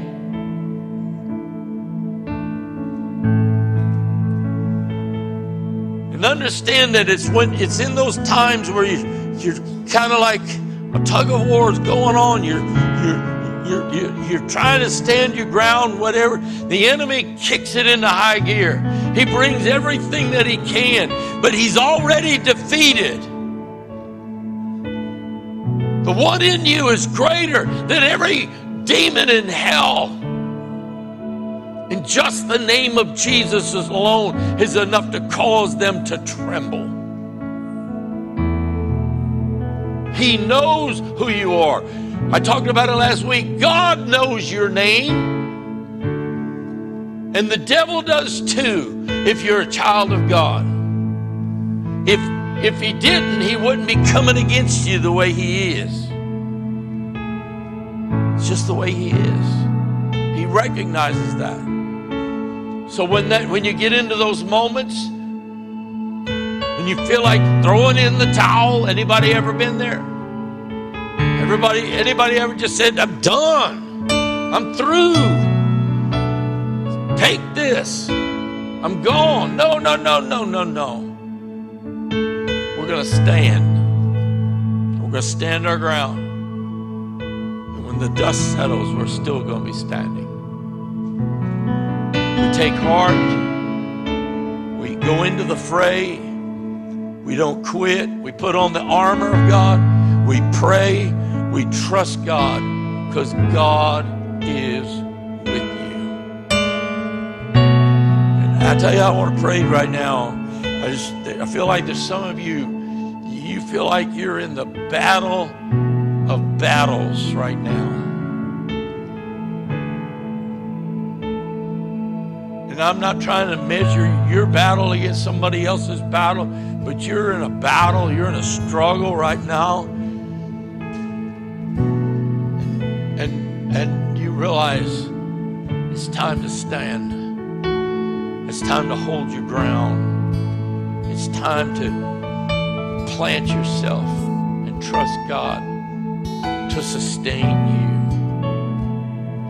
And I want to pray for you right now. And if that is you, would you just boldly just stand right where you're at?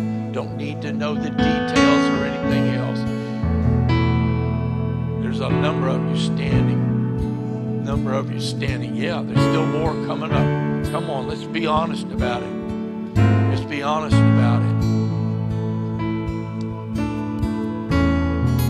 Who else? There's another one. Who else? You ready to stand? Take a stand. Thank you. There's another one. You're ready to take a stand. Come on. Anybody else? We want to pray for you. That's all we want to do. We want to just agree with you. I want you to know you're not in it alone. There's somebody who's standing with you. Going to be with you through it. God is. We know that. Holy Spirit is. It's like the little boy turned to his daddy one day and said, I know God's with me, but I need God with some skin on. I need God right now. I'm going to ask you to do one more bold thing. You're already standing. Would you just come and stand right here across the front? We're not here to embarrass you. We just want to pray for you. We have some people who are coming also who are going to pray with you. We're just going to stand with you. That's all we're doing. We're coming to pray with you and stand with you right now. Come on in. That's right. We don't bite. Praise God. Anybody else? Come on. You want someone to pray with you? Just agree with you right now. Come on. Come on, find you a place. Come on, that's right. We're going to have some of the folks on the prayer ministry team just come stand right behind you right now. Come on, team, if you'll just come and stand behind them. If there's not enough of you, if you have to stand there behind two, that's fine, doesn't matter. We're just going to stand and begin to pray with you. And if we want you right where you're at. Look, I don't know what battle you're in. I don't know what condition you're in. I don't know where you're at. I don't know, but God does. You call out to God right now, and we're going to have people who are going to stand and agree with you right now. They are going to agree with you right now in the name of Jesus. In the name of Jesus. In the name of Jesus. Thank you, Lord. Right there. Hallelujah. Father, we just pray for them right now. We agree, Lord God, that God, we just stand with them. We thank you, Lord. Oh, Father, Holy Ghost, move mightily on their lives, Lord God. Move mightily on their lives. God, this great things are in store. Great things are in store. Great things are in store. Great things are in store. Hallelujah, Father, in Jesus' name. Thank you, Father. We stand, Lord God. We stand in the midst of it. We stand. Yes, Lord, we stand. We stand. We're not quitting. We're not backing down. We come against every negative thought that's been tried to be planted in their mind. We come against that in the name of Jesus. In the name of Jesus, we come against it right now. In Jesus' name. In Jesus' name. We come against it right now in Jesus' name. We thank you, Lord. We thank you, Lord. We thank you, Lord. We thank you, Lord. That which you've started, you're more than able to complete and bring to completion, Father. In Jesus' name, in Jesus' name, in Jesus' name. In Jesus' name. Glory to God. Glory to God. Glory to God, Father. Right now, in Jesus' name, every negative thought, every negative word, we come against in Jesus' name. We cancel that out in the name of Jesus. Father, we speak your word over them, and let it be brought to pass, Lord God. God, we go forward. We're not going back. We're not turning around. We're not quitting. We're not throwing in the towel. We're not going to run away in the battle. Father, in Jesus' name. In Jesus' name, Lord. Yes, Lord. Hallelujah, hallelujah, hallelujah. Anything apart from you, God, let it fall. we thank you, Lord, for the encouragement of your word and your spirit, Lord God. We thank you, Lord. Thank you, Lord. Father, let this discouragement fall off right now. Let the joy of the Lord be her strength, Lord. The joy of the Lord be her strength, Lord. Let the joy of the Lord, the joy of the Lord, the joy of the Lord be restored.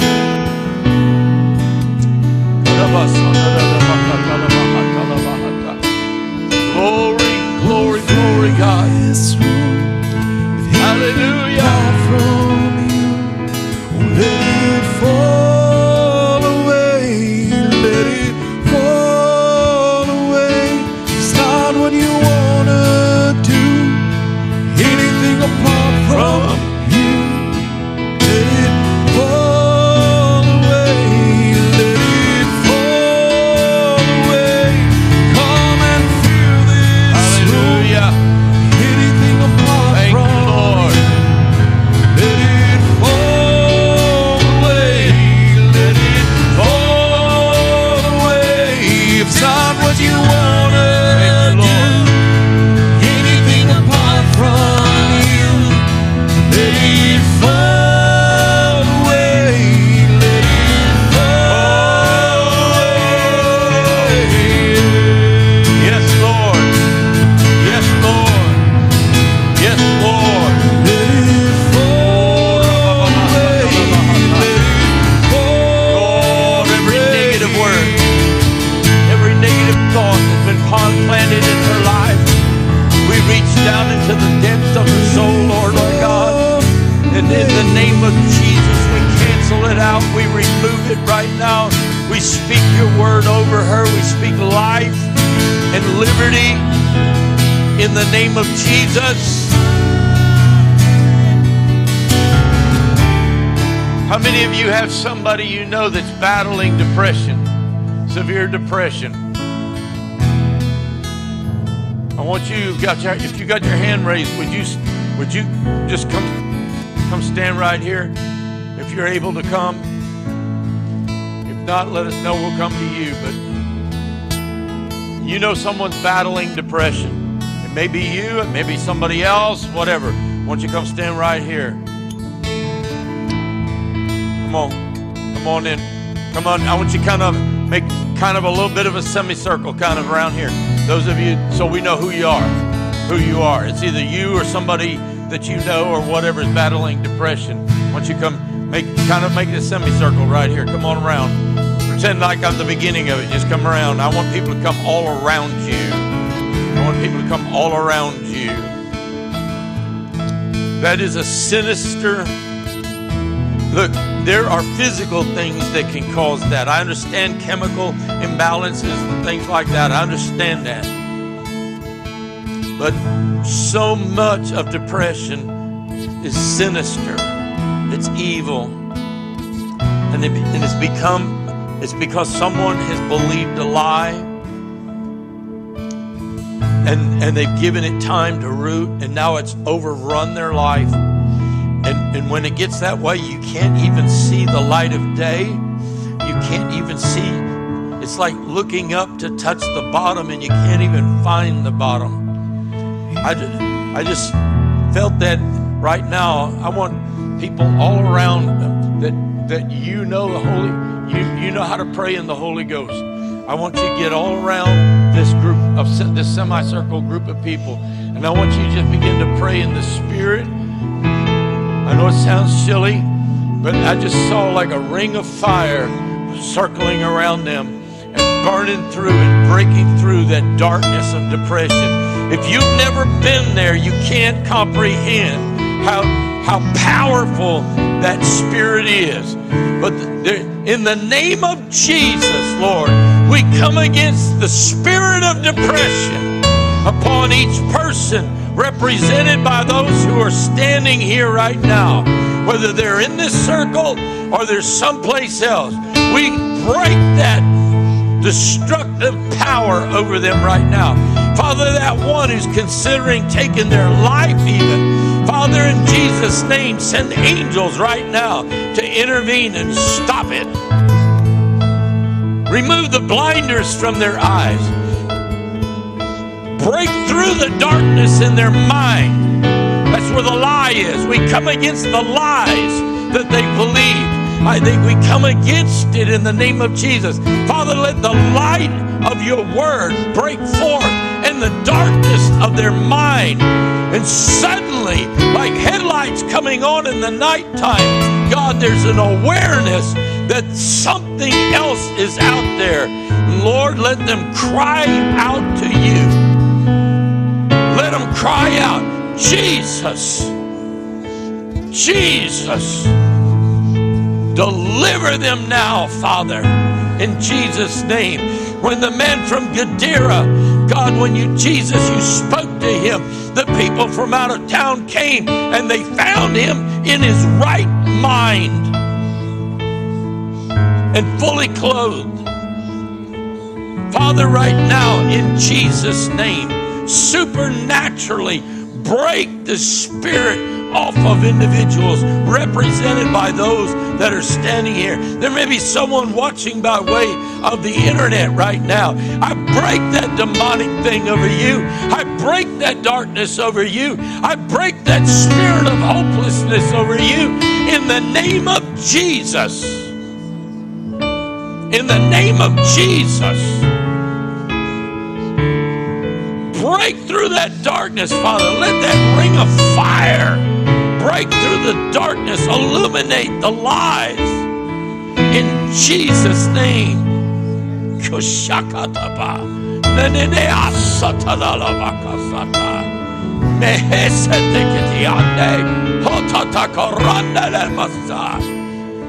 Jesus' name. Mighty God, mighty God. Mighty God, mighty God. I believe, I can't explain it. That weight I felt a moment ago is gone. I feel it just breaking like links on a chain, one by one by one by one, completely breaking off. You know who it is you're standing in for. You know who they are. I want you, within the next 24 hours, to reach out to that individual.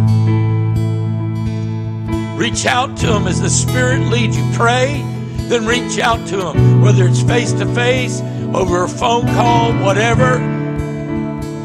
Let them know that you stood for them, and that the depression and the darkness and the hopelessness is broken off of them in the name of Jesus.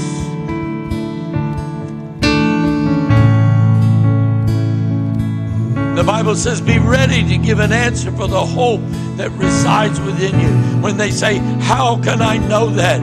You can say, because I know what he's done for me, and he'll do the same for you.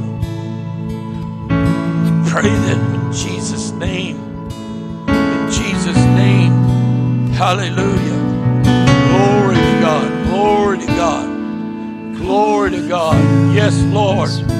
Thank you, Lord. Thank you, Lord. Thank you, Lord. Thank you, Lord. Thank you, Lord. Hallelujah. Hallelujah. Hallelujah. Jesus, we thank you, Lord. Yes, Lord. Total freedom, total deliverance, totally set free, Father. In Jesus' name. Hallelujah. Let it fall away. Let it fall away. If it's not what you wanna do, anything apart from me, Let it fall away. Let it fall away. Oh, Lord. let it fall away. Let it fall away. Oh, oh. Listen, don't take it lightly. You are called to be ministers of reconciliation. That's what the Bible says. You are called. God comes after the ones that know they have a calling on their life. And the enemy wants to stop you. Yield to the Lord. Resist the devil. Surrender to God and resist the devil. Draw near to God and He'll draw near to you. Amen. Amen. God bless you. We release you into your mission field right now in Jesus' name.